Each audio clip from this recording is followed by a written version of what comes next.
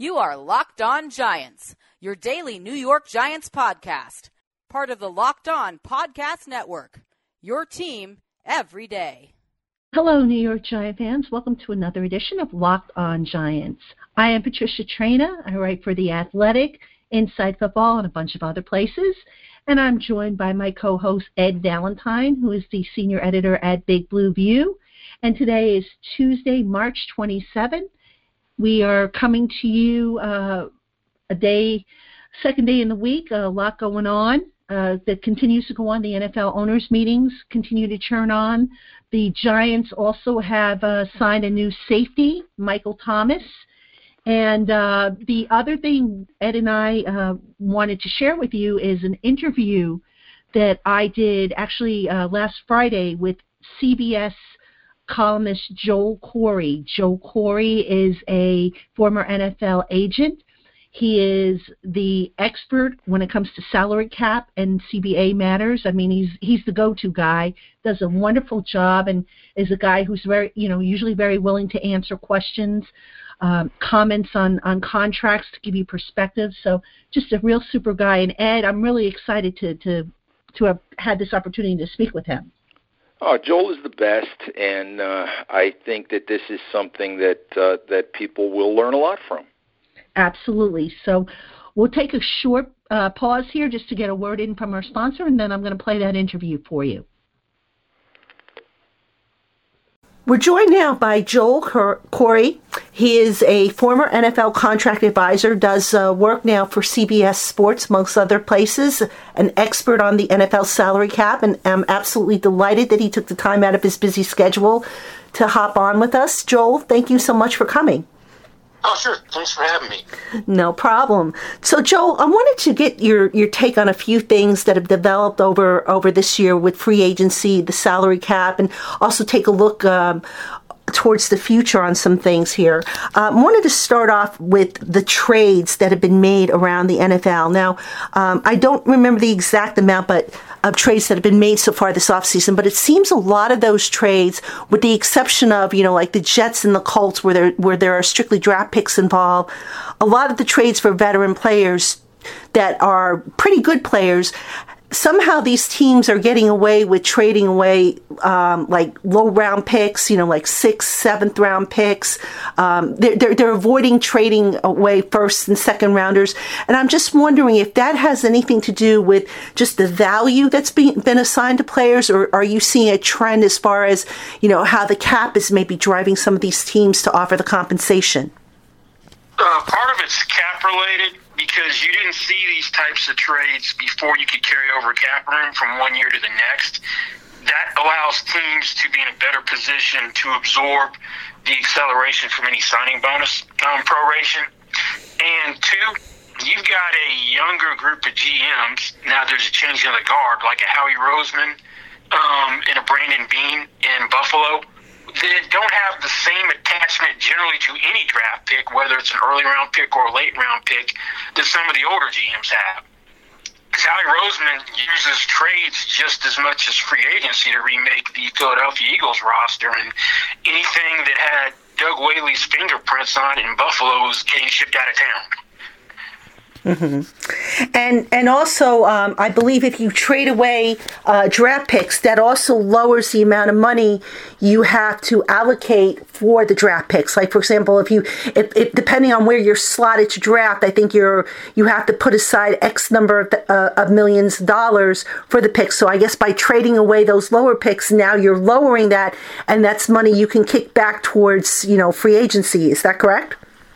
Yeah, theoretically, it's more money you kick back towards free agency, but that was the whole theory behind the Ricky Wade scale and drastically decreasing the contracts for the top 6-7 picks. I'm not necessarily sure that money went directly to the players dollar for dollar, didn't just go into the owner's pockets. And also, when you make a trade, you have more flexibility with that player if he doesn't work out, because you don't take on any proration, so there's no dead money. Like last year, New England ended up being a mistake, was cut Coney Ealy. He couldn't even get out of training camp after they acquired him from the Panthers. Ended up playing and being a contributor for the Jets, but they had no dead money for him because of that. Right. And Joe, with the end of the CBA coming up in 2020, I know when I look at some of these contracts, specifically for the Giants, a lot of them look like the Giants can get out of the contracts by 2020. We know that contracts are technically, even though they're listed for 4 years, 5 years, whatever, they're technically 1-year deals, maybe 2 years at the most, depending on how they're structured. Is that something that you're also seeing when you evaluate these contracts being done around around the league? Are teams looking to, give themselves an out by 2020, depending on what happens with the next CBA? Well, you see that more as an agent consideration because the agents are assuming that a new CBA beginning in 2021 can't be any worse than the one that was signed this go around. So if you're an agent, you really kind of want your contract, if you can time it that way, for one of your players to come up after the 2020 season. Because you would have to think that D. Smith is going to do a better job in this round of negotiations than the last time. The interesting thing is going to be in 2020 because it's an uncapped year and you have various different rules on the cap that changed. I don't think there's any carryover room for 2020, and I think you get one franchise tag and one transition tag in 2020 as well. So that's going to be an interesting year because typically, we've had the last year of the CBA be an uncapped year to encourage a new collective bargaining agreement before that hits. That's not the case this time around. I don't think there are enough rules for 2020 which would encourage a new deal being done, given the players feel they were taking advantage of last time, and I'm expecting there to be a work stoppage in 2021. Yeah, that seems to be the feeling around the league. You mentioned the uncapped year in 2020. I'm just wondering, teams, a couple of teams last time there was an uncapped year, they took advantage of that. And you mentioned that, there's not a lot of rules in place, or maybe I guess they're going to finalize these rules as we get a little closer, but do you anticipate there being more of a free-for-all, where teams try to circumvent that with contracts? Not so much this year, because this year is pretty much, we're past the bulk of free agency, but maybe in the next year or two, do you see maybe backloaded contracts for that 2020? I think you misunderstood me. I said that 2020 is capped this time around. It's not uncapped like I'm sorry. before. But you always see teams doing things a little bit differently because you have something called a 30% rule, which is already in effect. And any contract which extends beyond 2020, you can't have a raise of more than 30% of the salary in 2020. That's taking effect with some contracts that are in existence. Like the first one I saw where it impacted was Tyron Smith's lifetime deal with the Cowboys a few years ago. I think that thing will run till he's 67. But you're gonna see that impacting how deals are structured in terms of what the increase can be year to year. And speaking of structure, we saw the deal that Kirk Cousins got with the Vikings. I believe that deal is fully guaranteed, if I'm not mistaken. Do you anticipate that, as more quote-unquote super franchise players like the Odell Beckham Jr.'s, for example, do you anticipate maybe we see more of that as we get closer to that 2020 or 2020 end of the CBA, or do you think teams are going to kind of, how do you see them handling it? Well, I think it's too early to tell. I suspect we're not going to see a rash of fully guaranteed contracts. I think it's going to be contingent on Aaron Rodgers being the next domino to fall. His contract should get done sometime this offseason, making him the league's highest paid player once again. If he pushes for a fully guaranteed contract and gets one, then maybe that is the impetus for Matt Ryan to get one who's in a contract year and should get a deal done at some point before the regular season starts. And at that point, maybe it would extend to a couple of the younger defensive players like Khalil Mack and Aaron Donald. But if you don't get a second quarterback to do so, it's not going to happen anytime soon. I thought Andrew Luck had the leverage to do it in 2016, but didn't get it done either. Speaking of, just going back to Odell for a moment, I know there's been a lot of debate about what kind of contract he might be in line for now. I'm sure complicating matters for him is his injury, which, according to all indications right now, he's expected to be fine. There's also the issue of cap space, which the Giants really don't have a lot of this year. Now, by trading JPP, they created a bunch of cap space for next year. They also did the same thing by eliminating the 2019 year on John Jerry's contract. If you had to peer into your crystal ball, what kind of deal would you think Odell might be able to swing from the Giants? Well, I think the first thing Odell Beckham Jr. should do is he should buy Sammy Watkins whatever he wants, because if Sammy Watkins is a gift. If Sammy Watkins is worth $16 million a year for a guy that over a 2-year period has barely produced 1,000 yards and less than 70 catches, what's Odell Beckham Jr. worth? He's getting a chance. You usually don't get a second chance to make a first impression. He's got a clean slate with the regime change. I don't necessarily know if he's totally taking advantage of it, because you need to mind your P's and Q's and not have anything questionable come out. Supremely talented guy. He's going to be the highest paid wide receiver whenever it's done, this year or next year. He's better off also waiting for the two pass rushers or defensive players. One's a pass rusher, one just puts a lot of pressure on the quarterback from the interior to get done, because those guys will be over $20 million a year. That's his best bet to get in that neighborhood. He's never going to be paid like a quarterback like he wanted to last year. That is just unrealistic. But if you do it this year, theoretically, he could create his own cap room from his option year, because you could take his base salary down to his minimum and then convert a decent portion of that in a signing bonus, and you'd still pick up cap room because you can prorate the amount you convert over a 5-year period. So he's self-contained, at least for this year, and he's picking up significant cap room over the next couple of years for JPP, so that actually is a big help.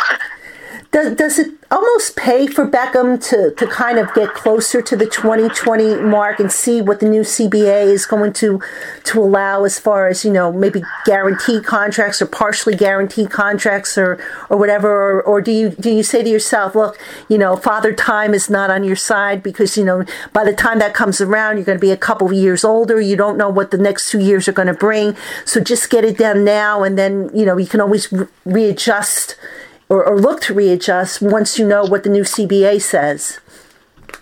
He doesn't have enough money. He's got a ton of money for average person standpoints, but in terms of NFL money, he wasn't a top 10 pick, so even his option year is lower than what Mike Evans was.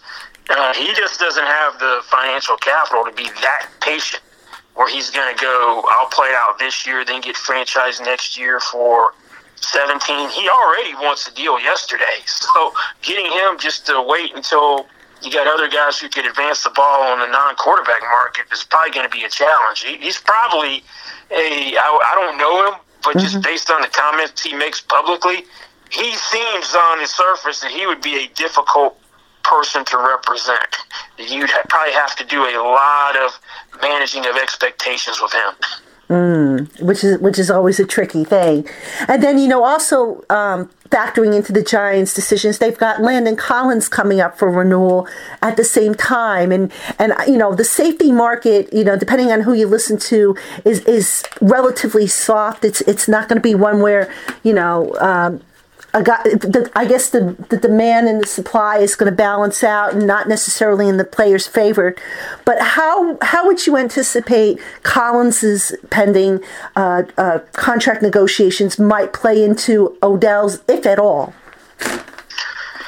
Well, they got to get one done because they can't franchise both. So they need to have one guy under contract by the beginning of March 2019.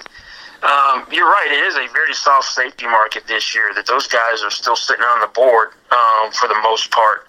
But if I'm Landon Collins, I'm not in a rush to do anything right now either. Earl Thomas wants a new contract. I don't know if Seattle's going to give it to him, or it's going to come from wherever team he's traded to, maybe Dallas. But I'll wait for that to get out there because Earl Thomas wants to eclipse Eric Berry, who's the highest paid safety at $13 million per year and $40 million guaranteed. So anybody who can raise the bar is going to benefit Collins. He had a great 16, a not as good 17, but he's going to get the benefit of the doubt that 17 is not indicative of what he's going to do on a go-forward basis as much as 16 is. Either way, you're over $12 million per year, if not making him the highest paid safety, particularly if you wait and he goes out and 18 is like 16.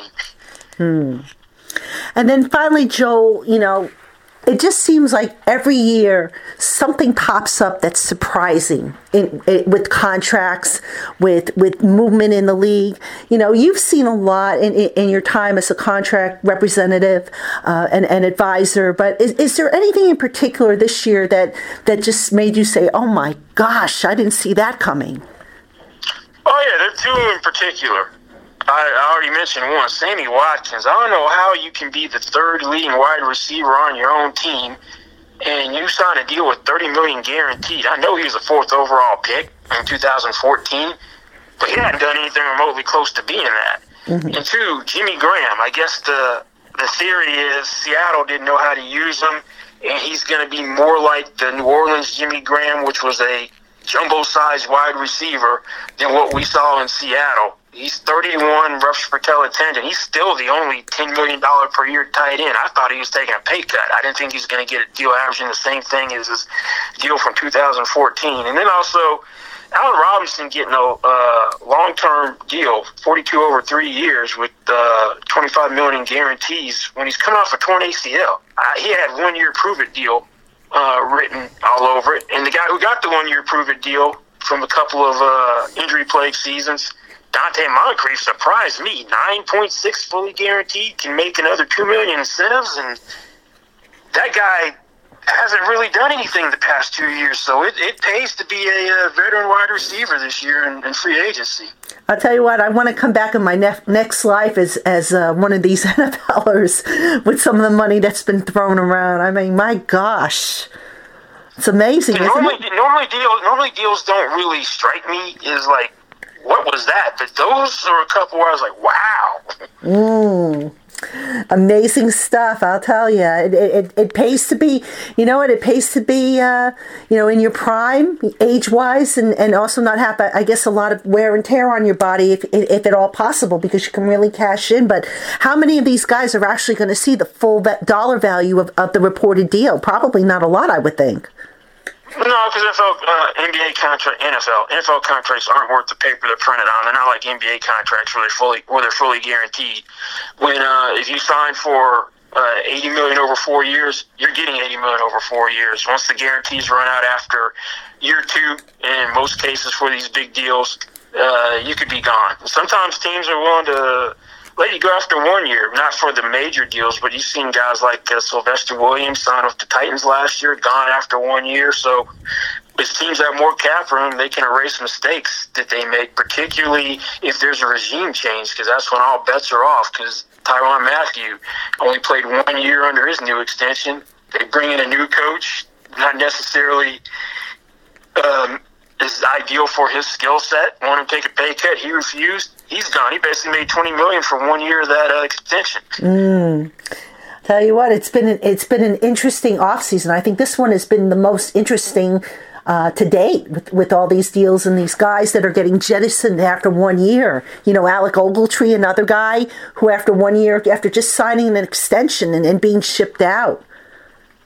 Yeah, that didn't make a lot of sense to me. Why do you give the guy an extension in the middle of last year when by then you should have known that his skill set was better suited for Jeff Fisher's 4.3 as opposed to Wade Phillips' 3.4? So, yeah, you got a draft pick back that you can use sooner rather than later, but to me, there's a disconnect there between whoever's doing the contract, the coaching staff, and the front office, because I don't know how you do that deal, and then he's immediately gone. Yeah, that was an unusual deal, but hopefully the Giants benefit from it. The Rams are going to get something out of it as well, and like you said, it's an opportunity to erase some mistake that you might have made. So, anyway, Joel, before I let you go, tell the people where they can find you, where they can find your work. You can find my work at CBSSports.com. There's a regular column called An Agent's Take. The most recent article, which I don't know if it's still up prominently on the front page of the website of the NFL portion, is basically 10 contract-related thoughts about the first wave of free agency. Okay, and it's definitely worth the read, folks. I mean, Joel is the go-to man when it comes to salary cap questions. Always appreciate your insight, your input, your guidance, and I want to thank you for taking a few minutes out of your very busy schedule to come on. I appreciate you having me. Thanks. Okay, Ed, great stuff. Did I not tell you that was some good stuff there? Oh, of course you did, Patty. So, but Joel knows his stuff, and as you said, he's the go-to guy for all things cap related. Yes, he is, and speaking of the cap, like I said at the top of the show, Michael Thomas has been added, safety, special teams player, former. I think he was a captain, if I'm not mistaken, for the Miami Dolphins. So. The Giants continue to make moves despite the fact that, that their salary cap space keeps dwindling down. Going to be very interesting to see how they clear out some more cap space. You got to think something's going to break down with Brandon Marshall's contract.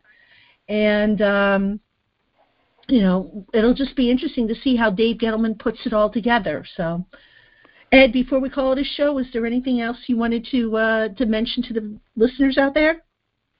Just in reference to the Thomas signing, Patty, interesting to me that the Giants continue, to make some moves.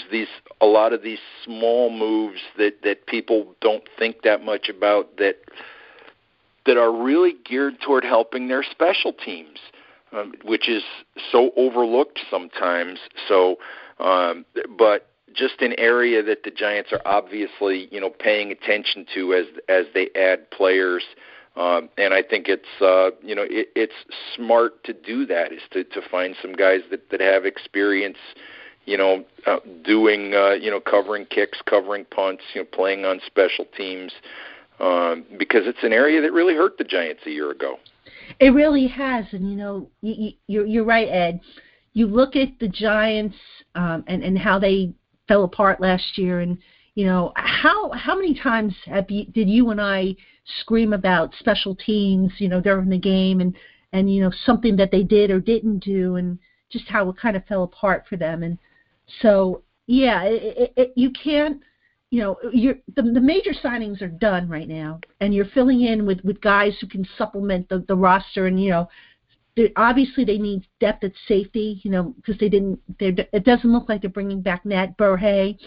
So they need to add a little depth there. But I like the signing. I like so far what Gettleman's doing. It's all on paper. The proof will be in the pudding. But I think so far so good, and I'm anxious to see how it all plays out. As am I, Patty. All right. So on that note, Giant fans, we'll call it a show. We want to thank you for listening. We want to thank Joel Corry for coming on with us. Very busy time for him, so we do appreciate that he took the time out of his schedule. And we will be back with you again later in the week. Take care.